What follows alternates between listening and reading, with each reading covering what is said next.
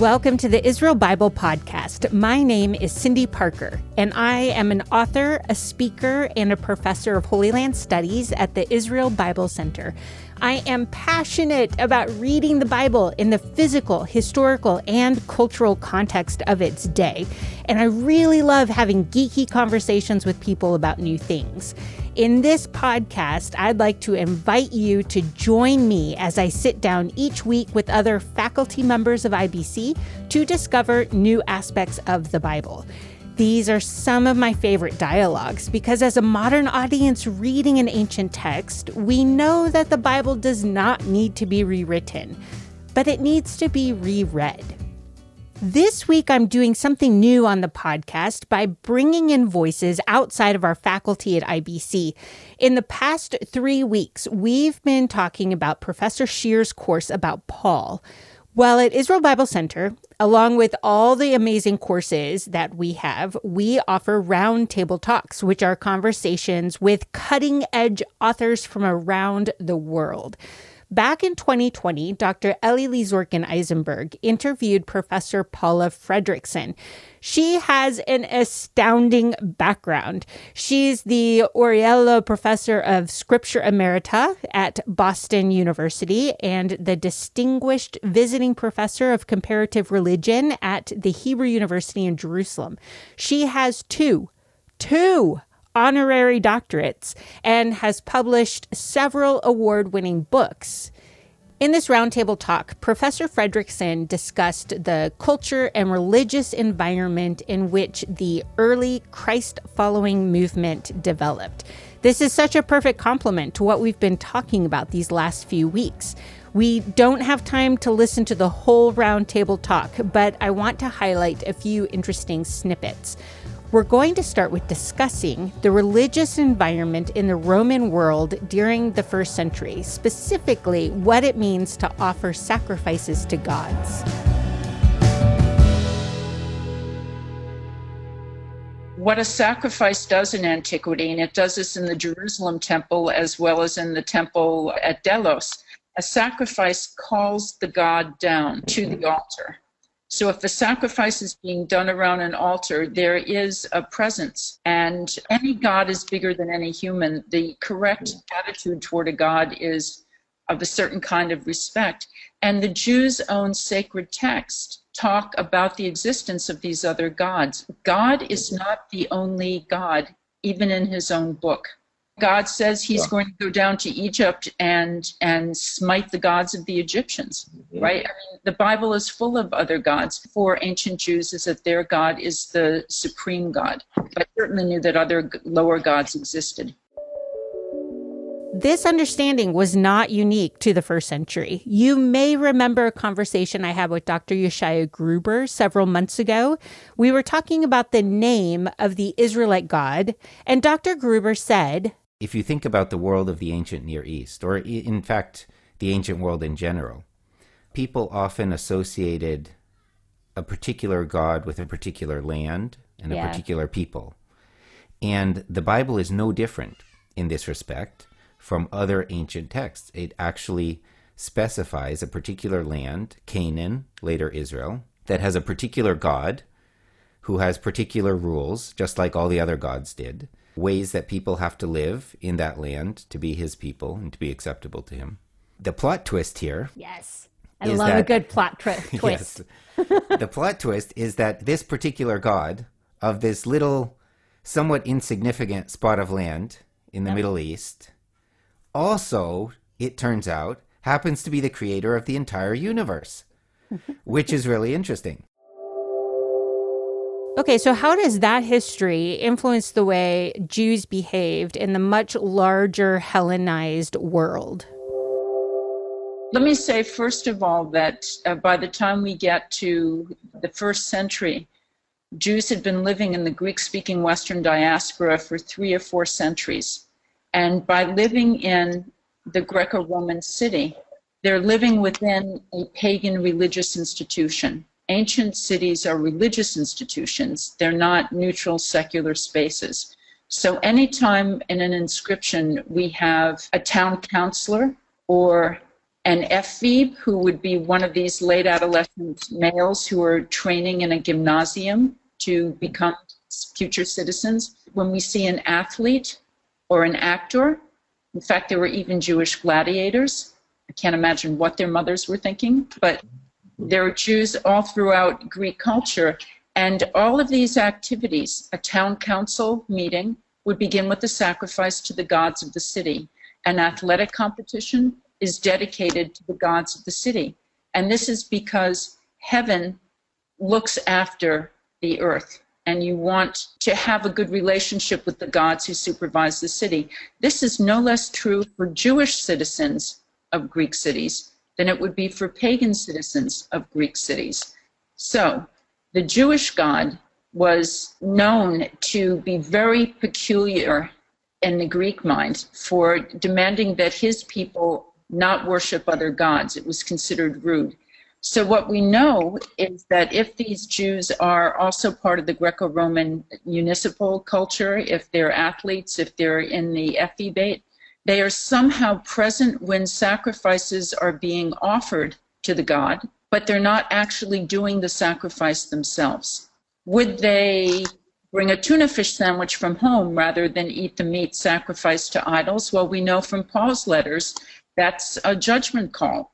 If it doesn't offend another person in the community who's there, go ahead and eat. If you think it would offend somebody in the community, don't eat. One of the interesting things in the Acts of the Apostles that happens is that Paul and one of his missionary companions are mistaken for gods. Paul is attributed to being Hermes because he's doing all the talking, of course, and Zeus, and people want to do a sacrifice in front of them. And they say, no, no, no, we're not gods. What's interesting about that story is that that's how real the presence of the gods were to ancient people, so that they could even assume that a god is being physically manifest to them. So that's an interesting snapshot of an ancient religious mentality. Speaking of Paul, Professor Fredrickson has a book called Paul, the Pagan's Apostle, and she has a portion of the book in which she talks about how Jews were perceived by their Hellenistic neighbors. She mentions how people noticed that the Jews did not honor other gods, which they concluded was being impious. They were offended that the Jews separated themselves from non-Jews and did not participate in normal activities. The Jews didn't eat pork. People throughout the Greco-Roman world thought circumcision was a gruesome self-mutilation act. Professor Pinchas spoke about this a little bit in last week's episode. During the roundtable talk, Dr. Eli asked a question about how those views of the Jews relate to other quotes that show that the people honored, respected, or looked up to the Jews. So what changed? This is a topic I discuss in my classes as ancient trash talk. And Jews are not singled out for this type of derision. Greco-Roman ethnographers said the exact same things about Egyptians, who were considered antisocial and strange. Mm-hmm.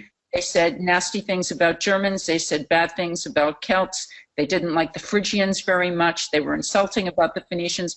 To be an ancient ethnographer, you almost had to not like other ethnic groups very much. And in fact, that's the function of ancient ethnography. We have a disproportionate amount of the anti-Jewish material remaining in the historical record because it was reused by the later Gentile Christian church. Mm-hmm. But if you put the critical remarks about Jews and Judaism against the wallpaper of ancient ethnographic writing, Greeks and Romans didn't like outsiders, and they said it. Now, somebody who is as nasty and disagreeable as Tacitus, on the one hand, can say very negative things about Jews and Judaism, and on the other hand, can turn right around in Book 5 of the Histories and talk about how the Jews worship the highest God because they worship him mente sola, with the mind alone, which is a very respectful and positive comment. So it's not like there was an ancient Judaism the way there is a modern anti-Semitism. This is true of any ethnic group. You get positive remarks about the group and negative remarks about the group. And it's just It's the way that patriotic Greeks and Romans talked about ethnic others. What changes is when you get Gentile Christians reading Jewish documents in Greek, and that's when, because this is a shock to nobody in your audience, Jewish documents tend to argue with other Jews and say very hostile things about Jews who have a different opinion than the author does.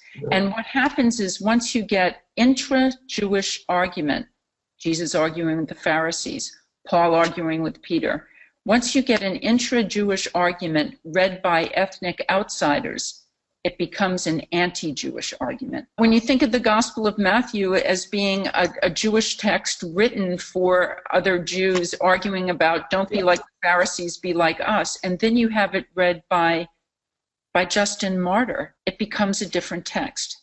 And those intra-Jewish criticisms are used differently. This is a different story.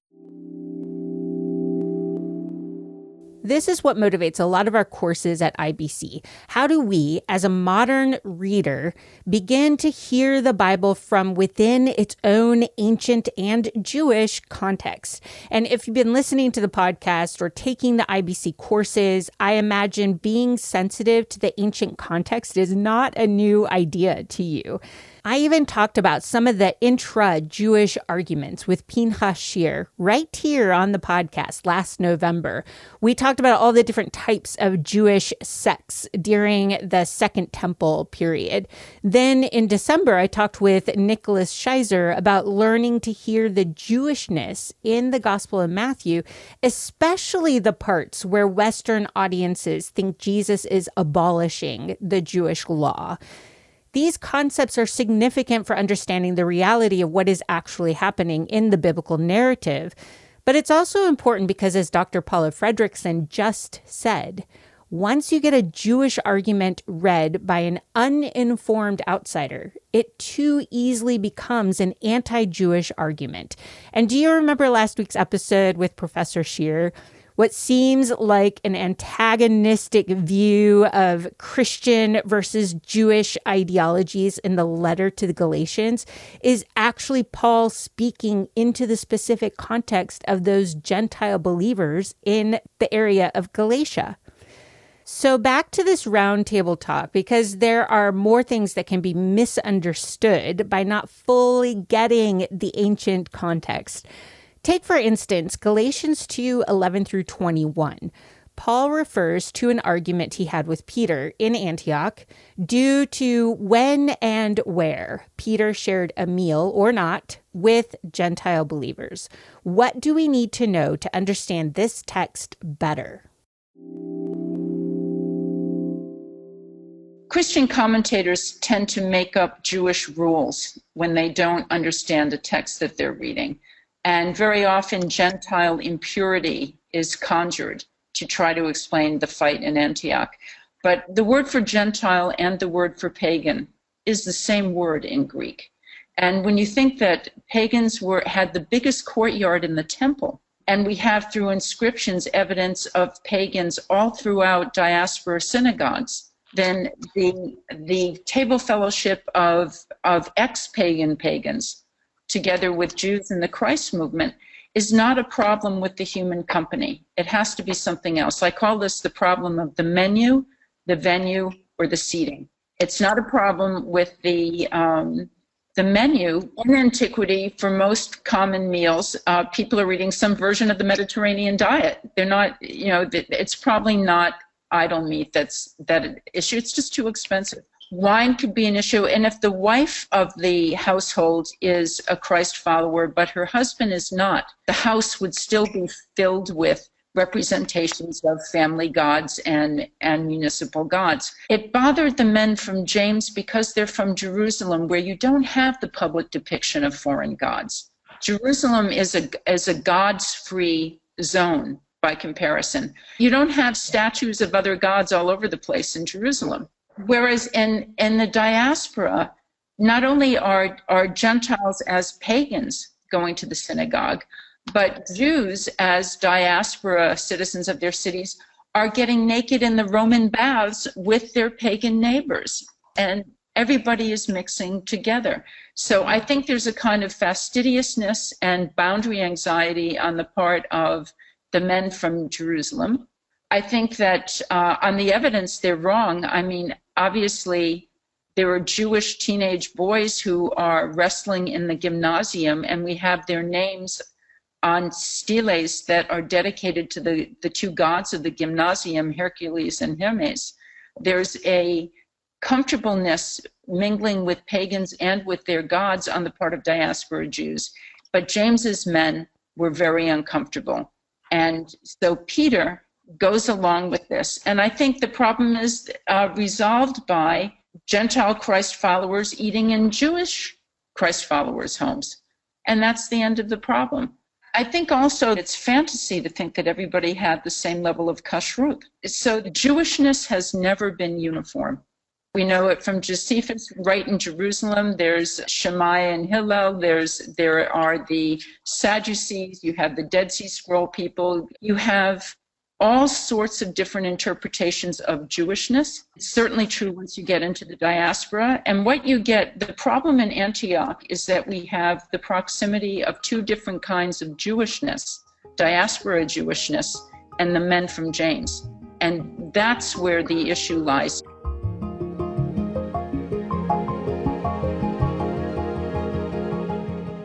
This is all so good and so exciting, right? There's just so much to learn. Thank you for joining me this week as we heard from Dr. Paula Fredriksen. Full access to this and other roundtable talks are available to you when you sign up for Israel Bible Center's certificate program in Jewish context and culture. Click on the link in the notes at the bottom of this episode, and it will only take you 3 minutes, if even 3, to enroll in the program. Thank you to Jeremy McDonald with Mason Jar Music for mixing, editing, and crafting all the good sounds that you hear. And thank you for being curious about the world of the Bible.